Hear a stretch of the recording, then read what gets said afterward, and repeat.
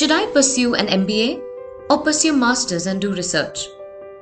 A common fork in the road for most graduates or those with some years of experience under their belt looking to make the next career move. But what if I told you you don't have to choose? Intrigued? Let me explain. A small but significant percentage of the world's MBA students have pivoted into research or academia, in many cases after already having a successful first career in different fields.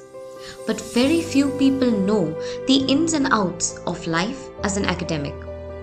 That's why in Season 2, we explored different aspects of making pivots in careers with expert guests from academia, industry veterans across banking, retail, hospitality, to diplomats, to research faculty from top business schools across the world.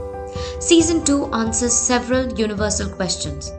How do you know when and if to start a new career? Do you know what career you want to pivot into? What are the ways to succeed in those arenas? So follow us on all streaming platforms and get ready to prep to pivot to the career of your choice with double the learning. 2 episodes every week starting this Friday.